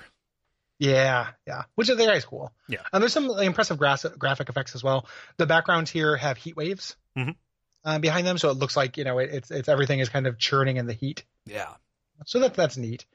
But other than that, not my all-time fave. No, here. And when you get to the end, which is this kind of flame wheel guy. Yeah. So this is something I see every once in a while. Like it seems like something that I eventually would have gotten to in Neo. It has to be like he's in Neo. He's very early on in Neo. This guy. Oh yeah, you're right. Yeah, it's like it has to be like a Tengu or a yokai or something like that. And I have no idea what the idea is that this is a cool design. Like if you just put a head in the middle of a wheel and just call it a day, like it looks so stupid. Yeah. It is like the stupidest looking enemy in Neo, and it's the stupidest looking enemy here. Yeah, it's I like how goofy it is. I'm not gonna lie. Here, it didn't make enough of an impression in Neo. But yeah, like this is kind of a non-boss fight. Like it just moves around, has this tiny little projectile, and dies super quick. Yeah. Yep, it kind of bounces on platforms and you take them out. Yeah. So not too big a deal. But we move on to Marana, which is kind of themed after Southeast Asia, so kind of Cambodia, etc. One of the kind of gimmick to this though is that this has a very limited landmass. Yeah. So getting the most out of the population here will be very difficult. Right. Yeah. You begin in this marshy temple, this kind of Angkor Wat style thing. With lots of, totems. You've got these tribesmen. Like it's very confused because there's some stuff that feels like, tribal, North and Central America kind of stuff to this. Just throw it in. It's fine. You've got a lot of people shooting blow darts at you. Yeah. And this is where we get my favorite enemy in the game, which is the headless torso, men, who've got the eyes on their chest that attack you with spears. Love these guys. Yeah. Headlesses. Yeah. Yeah, if you at some point we'll do it. You know that monsters that look very similar to this are like the Ultima equivalent of orcs. They're called headlesses. I apparently haven't played enough Ultima. Yeah, like it's someday we'll get an Ultima game on the show. Like it's too big of a series to never do Ultima 7, right? It's gonna be a pain because that game is obtuse. Right. But you do fight headlesses, which are essentially these guys, and they're everywhere. Like my main memories of Ultima 4 are running around killing headlesses. Okay, yeah, weird. Yeah. You would think I would remember that because I've definitely played Ultima 4. The headlesses. Well, I mean the super shitty kind of graphic resolution. These are like high res headlesses. Yeah. And these guys, these guys have two eyes right where nipples would be, as opposed to kind of a more generalized face like Armin Zola. Yep. Yeah. Man, you would think I would have made more notes about this level, but it really is just like, what if there was water? Yeah, there's a lot of water that doesn't kill you, which is nice. Yeah, it just slows you down. You end up waist down in water. The boss of this is a giant plant enemy that I think is actually good and interesting. Yeah, this is a different kind of thing because, again, you have the arena. It stays stuck to the right wall. and that is where its damage point is. But it sends out a tentacle that you cannot kill that kind of chases you around, and also shoots these pods that extend these tentacles in the air. And what you're trying to do is like distract it and get back to it in time to get some hits in before that tentacle can chase you back. Yeah, you lure the tentacle away. Yeah. And then jump up and hit the weak spot in the plant. All, cool and good. Yeah. Like, there's a good boss fight. Yeah. As you move on to the simulation part, like, as I mentioned, this is limited real estate, which is kind of the main gimmick, but also you have to clear some palm trees. Yeah. And destroy some beautiful island paradise in order to make room for progress. Yep. Yeah. And what you're seeing is it's starting to mix up. It's not just one spell. It feels like they're just trying to bring a little bit of like complexity to it, but it is just select a different thing from the menu. Yeah. Yeah. Yep. There's definitely not like as much variety in these simulation parts. Like, I think they remain fun, but I feel that this whole game probably has like an area too many. Yeah. Like this could be shorter, because at this point is when you're playing is kind of when it starts feeling like, well, I've done this a lot. Yeah. The other gimmick here is like doing an earthquake to create a land bridge. Yes. Here. Which is cool. It doesn't say like, hey, you need to do something that'll affect it.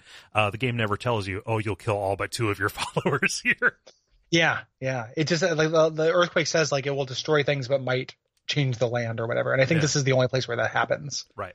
So you either do that really early before you get a lot of followers, or you do that once their civilization level has reached the point that you can build resistant houses. Yeah. Where it'd be advantageous. Yes. Yeah. Yep.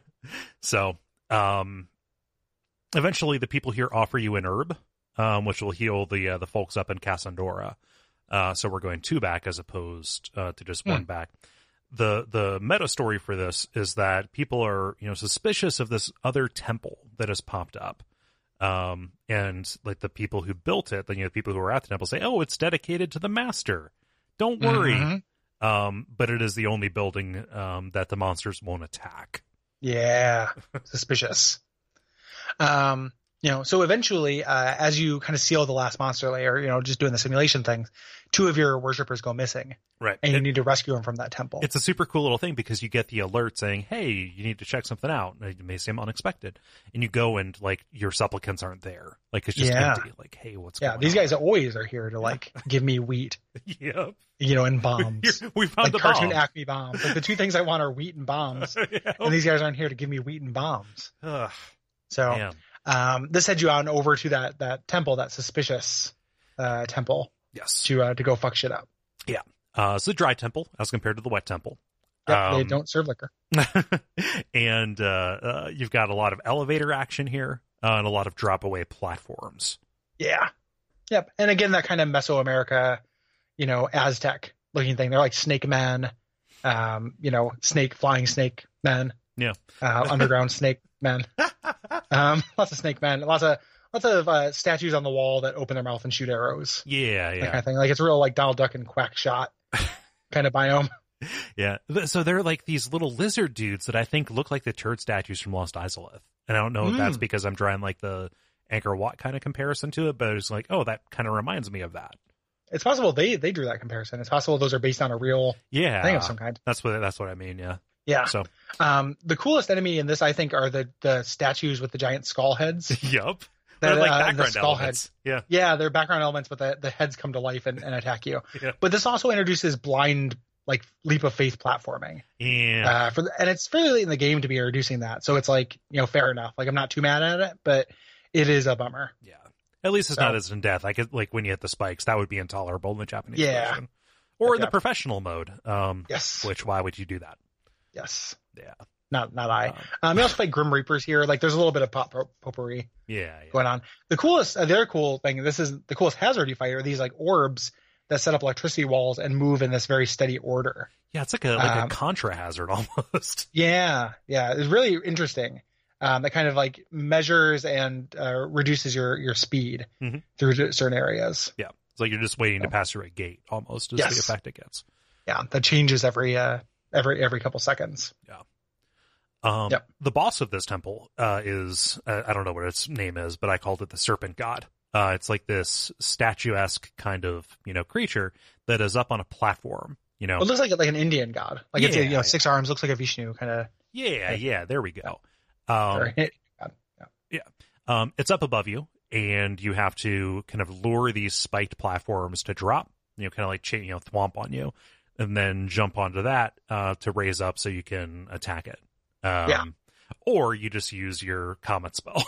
Yeah, comet spell will wreck the shop right with this guy, which I also tried to avoid using, but I think I did use it on this guy, not because he was that hard, but because I was nearing the end of the game and getting to a fatigue point. Yeah. And kind of wanted to push forward. That's notable, and we should save that for the for the summation. But let's just observe that this is like a 3-hour game. Yeah, it's a short game that doesn't have enough tricks. Right. Yeah. So moving on to so afterwards. Yeah, the story here is actually really cool. Yeah. So you destroy the serpent cult, and you find out that the reason your followers disappeared, well, someone from the serpent cult went to the people and said, "Hey, if you worship the monsters, we won't attack anymore." And so that's why they forsook you. Yeah, and that's why you before you leave, you do an earthquake and punish on your own. Yes, you're no longer getting wheat gifts from me. Wheat treats. You can go all the way back to like the 3rd episode of the show where we did Dark Corners of the Earth to hear me talk about how much I love the trope in fiction where people turn to dark arts because it works. As opposed to religion, which is impotent and doesn't work. Or at the very least, here it very directly works, but like at the very least, requires faith to, you don't know why your mom's cancer went into remission. Like, you don't actually know. But so when people are, like this actually works, like let's make a deal with the Innsmouth people down at Devil's Reef because they'll actually just give us this fucking gold, which we need because we're starving. And that intersecting with religion is one of my favorite things that happens in kind of sci-fi and horror and fantasy. Yeah. And I love that representation here. It's very good. Yeah, super cool. So the final area you go to that has a simulation is North Wall.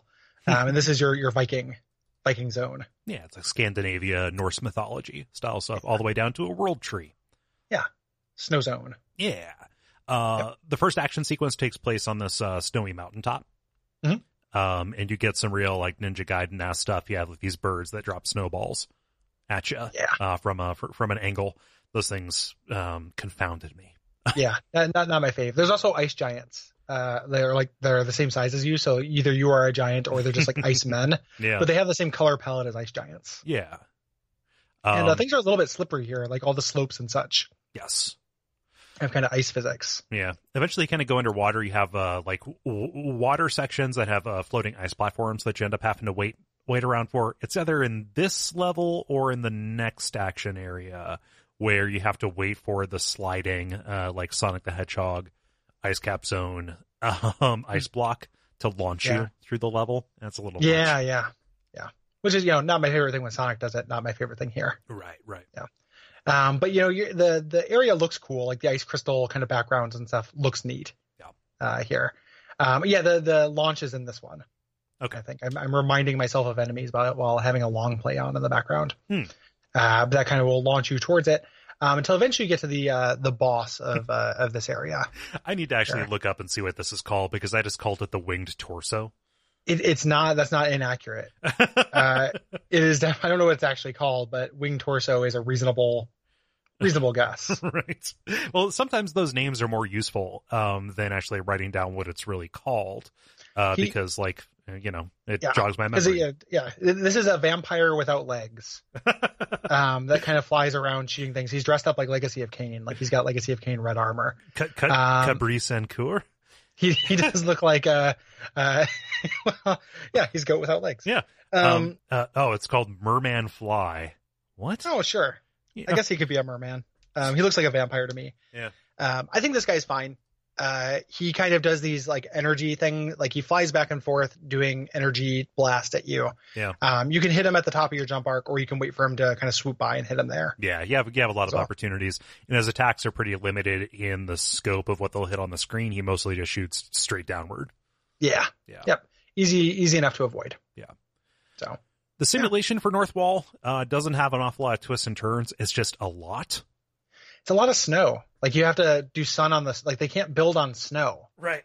Which like just go to a different continent, guys. Like I wish you could just scoop up your two dudes and take them to the island paradise I just cleared out. Yeah. Replace those snake worshipping heathens with the more the merrier. Come on. Because this just takes a long time. There's just a lot of snow. Yeah. So. And a lot of enemies. Like, this is the highest concentration of, just of the number of enemies and variety. You're hitting everything to the point where it's kind of like the final exam of the top-down combat kind of stuff. Yeah.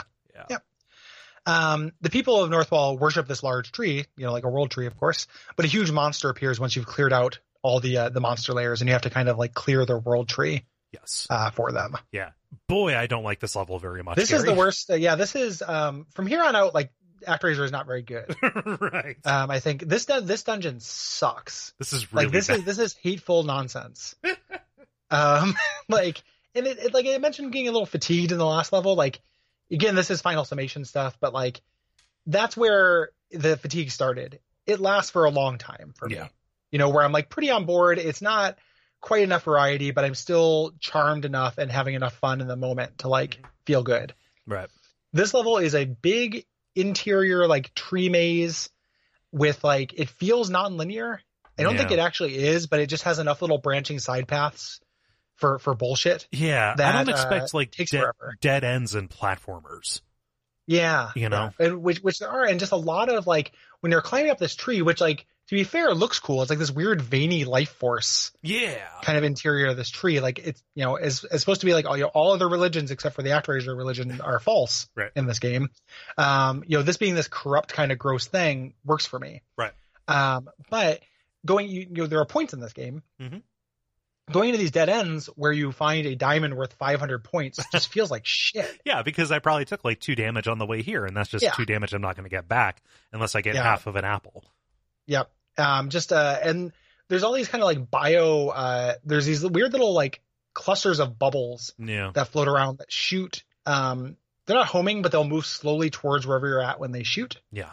That make platforming very tricky in this. So I just like took a lot of dumb damage on my way here until eventually it just became a like save state, nightmare zone. Yeah. To get through this. Also, because this is a vertically oriented level, if you drop, you're not going to die. You're going to lose time. Yeah. And this is especially pronounced when you get to the bubble platform. The bubble section, which is very much like Linus Spacehead and Quattro Adventure. Go see that episode of After Suffering if you need a refresher on Linus Spacehead. However, nobody needs that refresher. Yeah, Linus Spacehead was such an integral part of our childhoods. Yeah. I like that game a whole lot when I was little. But yeah, you're riding bubbles up this tree, and it just nothing goes away. Like every new hazard that's added, so those bubbles become your primary way of moving up. But the birds that dive bomb you with eggs, the weird things of mucus and slime and fungus and stuff that shoot at you, everything's state remains. Right. So it just becomes a huge pain in the ass. The nice thing is the end boss of this is this amazing neon dragon. That's great. I love the way this thing fucking looks. Also the way it lurks. I love the way it lurks. Yeah. Hey, good lurkin'. What you got kirkin'? Yeah. Yeah. No, this neon dragon's great. Also, he's not very hard. No. It's like they wanted to throw you a bone, but like hard stage easy boss is not my favorite articulation of that. That's like I'm sure that's a TV drop. Only Mario does that really well, I think, where the stages are not hard, but of interest, and the bosses are usually repetitive or pulled from something else. And the bosses are usually not interesting. Like most Mario bosses are not very good, I don't think. Right. So that's why they tend to be easy, because except it's just in Odyssey, man. Super Mario Odyssey has some really good bosses. Because it'll be the first 3D Mario game like that has good bosses. Yeah. Because they're not good in Mario 64. They're not good in Galaxy, really. They're not good in Sunshine. So it would be cool to see that. Like, I would like to play Odyssey at some point. I went for the Nazi killing for my new game budget for this month. Yeah. But I'm looking forward to playing it. I'm looking forward to checking out the bosses. Yep. For sure. So it's good to hear. Because other than like Yoshi's Island, Mario games aren't good at bosses. Right. But yeah, so it's kind of a bummer. You go through this really annoying level, and then it opens up Deathheim. Which is the final zone. Yes. Here. Yeah, this is the final fortress of Tanzra that rises from the sea. Yes, and it is just this boss rush. It's you on this very cool looking platform here with these statue heads of the different lords you fought. You're not fighting the mini bosses. No. You're fighting the maxi bosses. but you fight them all in a row, and like that's a lot to ask. It really is, especially when you don't have renewable resources at all. Yeah. When you lose a life, you don't go back to the beginning. You just go back to the start of the boss that you died to. But that's still a tough putt. Yeah. Yeah. I didn't beat this either. So. Yeah, it was just the boss rush was just too much for me.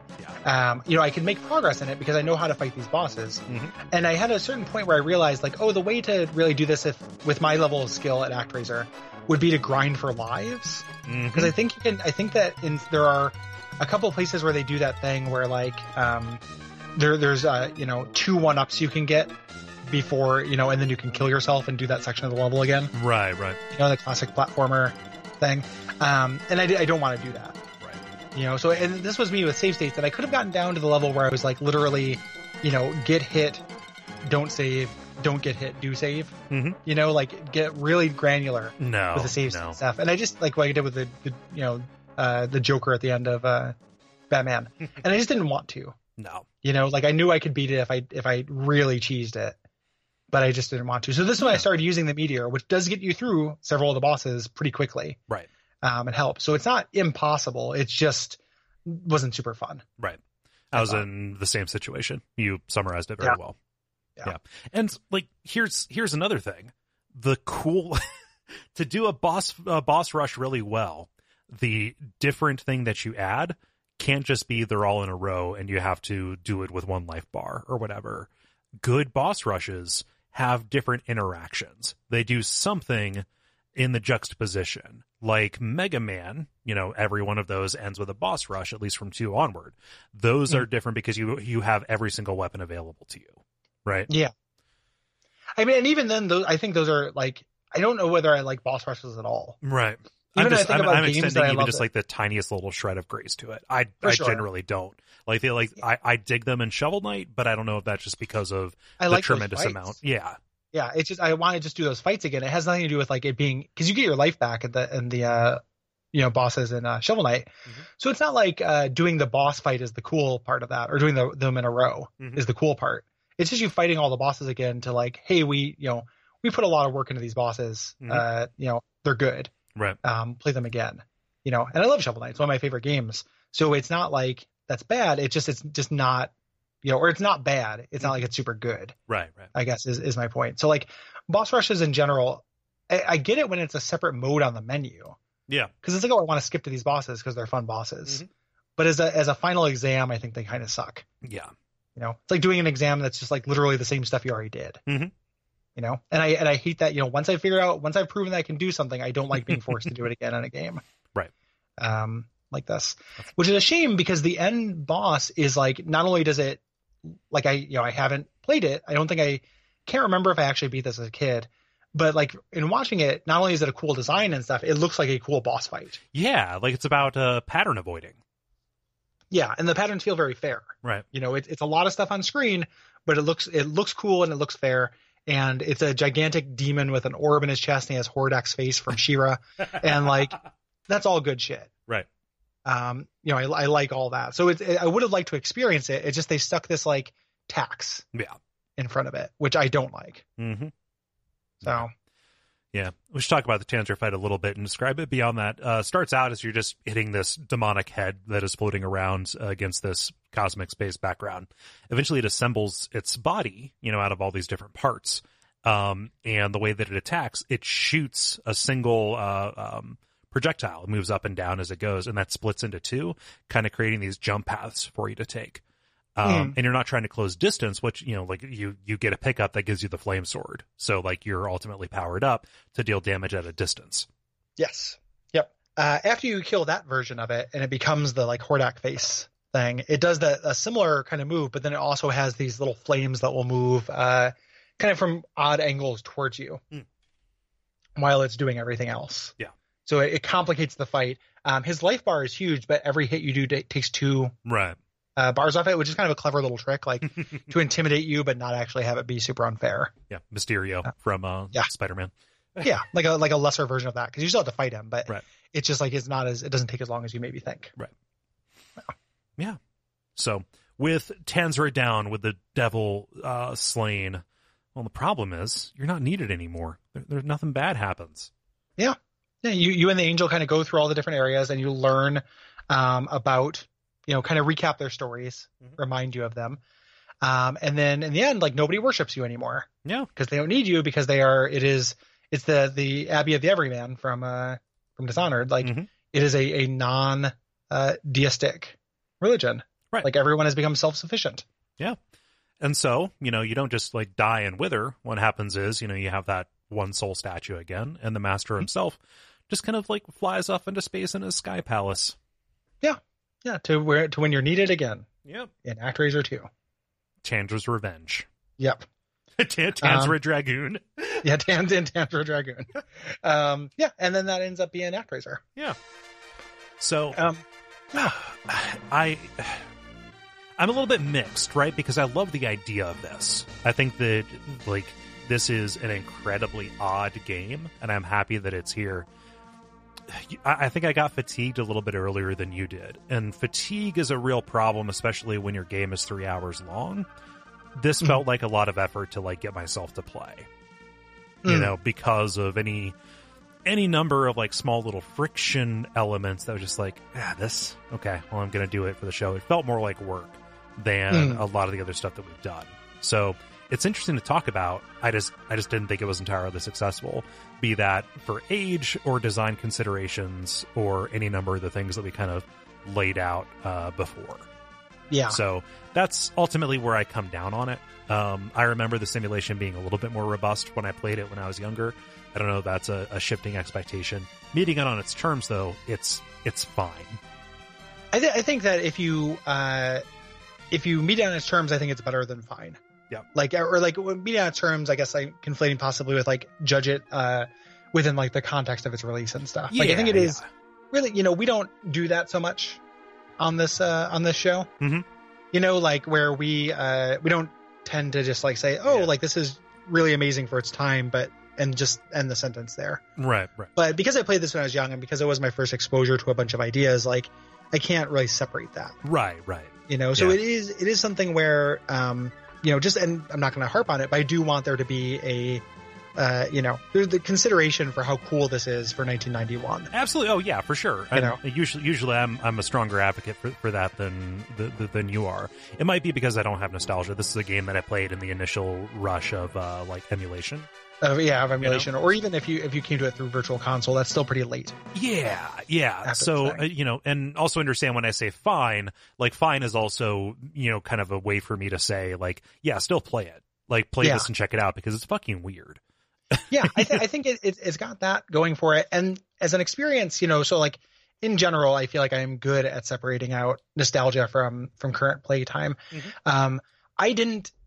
I had just a slightly different side of the coin than you did, where like I started getting a little bit fatigued. I don't think the fatigue is worse because the game is 3 hours long. I think that if the game were another 2 hours or 3 hours, it would have become a problem. But I was like, okay, this is fine. Yeah. Like I can power through this thing that's kind of annoying. I wish there was a little bit more variety, but in the moment and in my hands, it is fun enough to do. With the exceptions that we pointed out, like the last couple dungeons, that boss rush, I did not have fun. Up until that point, I did have fun. Yeah. Even when it was a little fatiguing, even when it was like, this is kind of annoying. Like I was still having fun with the platforming. And the frustrating thing about that platforming is that I think that this feels like a game where the developers were reaching for ways to make it hard. Yeah. It's a real kind of escalation problem, right? Yeah. Because early on it is very, it's very fun. And even some areas later on are like, these enemies are very deterministic. They're in a static place. Like I can stop, do the Castlevania thing, assess the situation, and then figure out how to move forward. And then there are enemies and kind of hazards that break that, like the blind leaps. Yeah. And stuff. Stuff that's like far more conventional, right?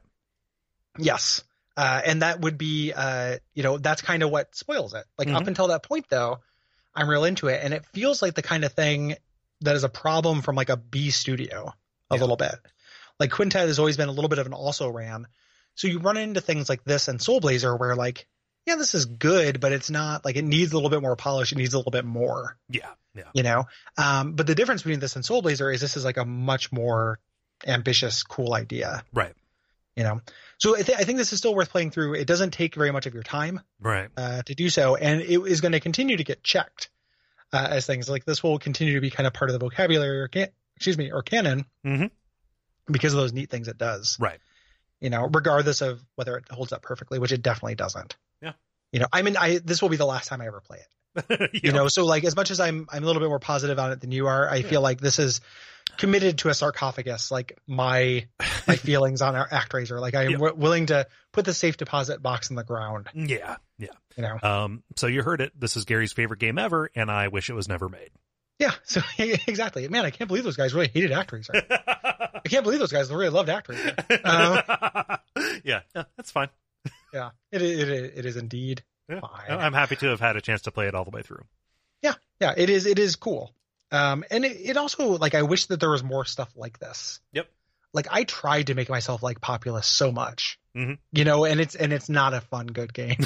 It's actually extremely bad. Like, it is not a fun game. And like, I love SimCity, but we covered SimCity. It's very different. Something that has this kind of rhythm. Like, I really would like this to be remade. No. Like, it's pretty rare that we play something and I'm like, oh man, I would love to have but can you imagine like if this just got like, a real like serious kickstarted updated spiritual successor to this, I could see that being really cool. Yeah, but I agree. This is not that. So fun, but limited fun. Right. Your source for limited fun. If you have things to say about Thimbleweed Park, ActRaiser, or Transistor, you have no more time. You have no more time. I always forget to pull this up. So if you're listening to this on the early release feed, you have a little bit of time. If you're listening to it on the regular feed, you do not. The deadline for every month, and it's for the deadline for responses every month is the 15th of that month. Yes. What you do have time for, plenty of time for, is responses on The Witcher 3. Right. So December 15th, we're going to start recording those soon. I'm really excited. So hit us up with any and all thoughts on those. Yes, except for the expansions, which we'll be covering later. Yep. Yeah. If you like this show, the best way to support it is to go to patreon.com/duckfeedtv.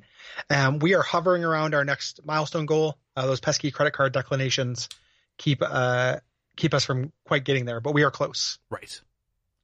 Yep. And also, if you want to support us, but you don't have any extra cash to give, we're entering the holiday times. And if you want to go to duckfeed.tv/tipjar and use those Amazon links that we have there, buy whatever gifts you might be buying, if you buy things on there, and we get a small cut of the proceeds. It's a huge thing for us. And it only takes a couple of extra clicks, and we appreciate the effort. Yep. And probably, the most noteworthy thing that we want to make sure that we plug is that on December 8th, on that weekend, we're starting our Duckstream charity event. Yes. For the Transactive Gender Center. That's 48 hours of streaming, one 24-hour period in Portland, one 24-hour period in Cincinnati, and also in the Midwest. Yes. In the flyover states. Jesus. I don't actually think that. Yeah, so we'll be doing that, and we'll have some more information up soon, as well as schedules, things like that. But please tune in, please give if you're able to. It is a super fun thing to do. Yeah. And if you can't give, watching and putting some support in the chat helps out a lot. It is a lot of fun, and that helps raise our spirits, keep us alive. Mm-hmm. Indeed. Yeah, and I think that's probably about it. I think so. All right. Well, until next time, what should they watch out for, Cole? Watch out for misleading serpent gods.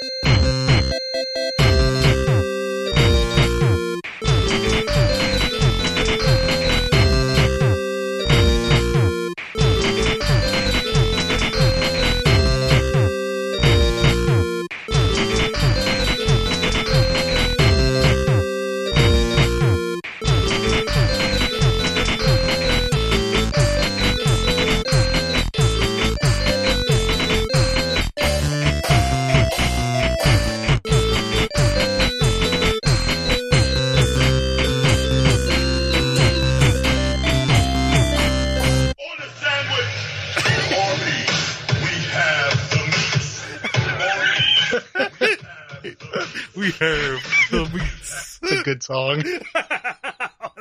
What a very good song. Yeah. Arby's.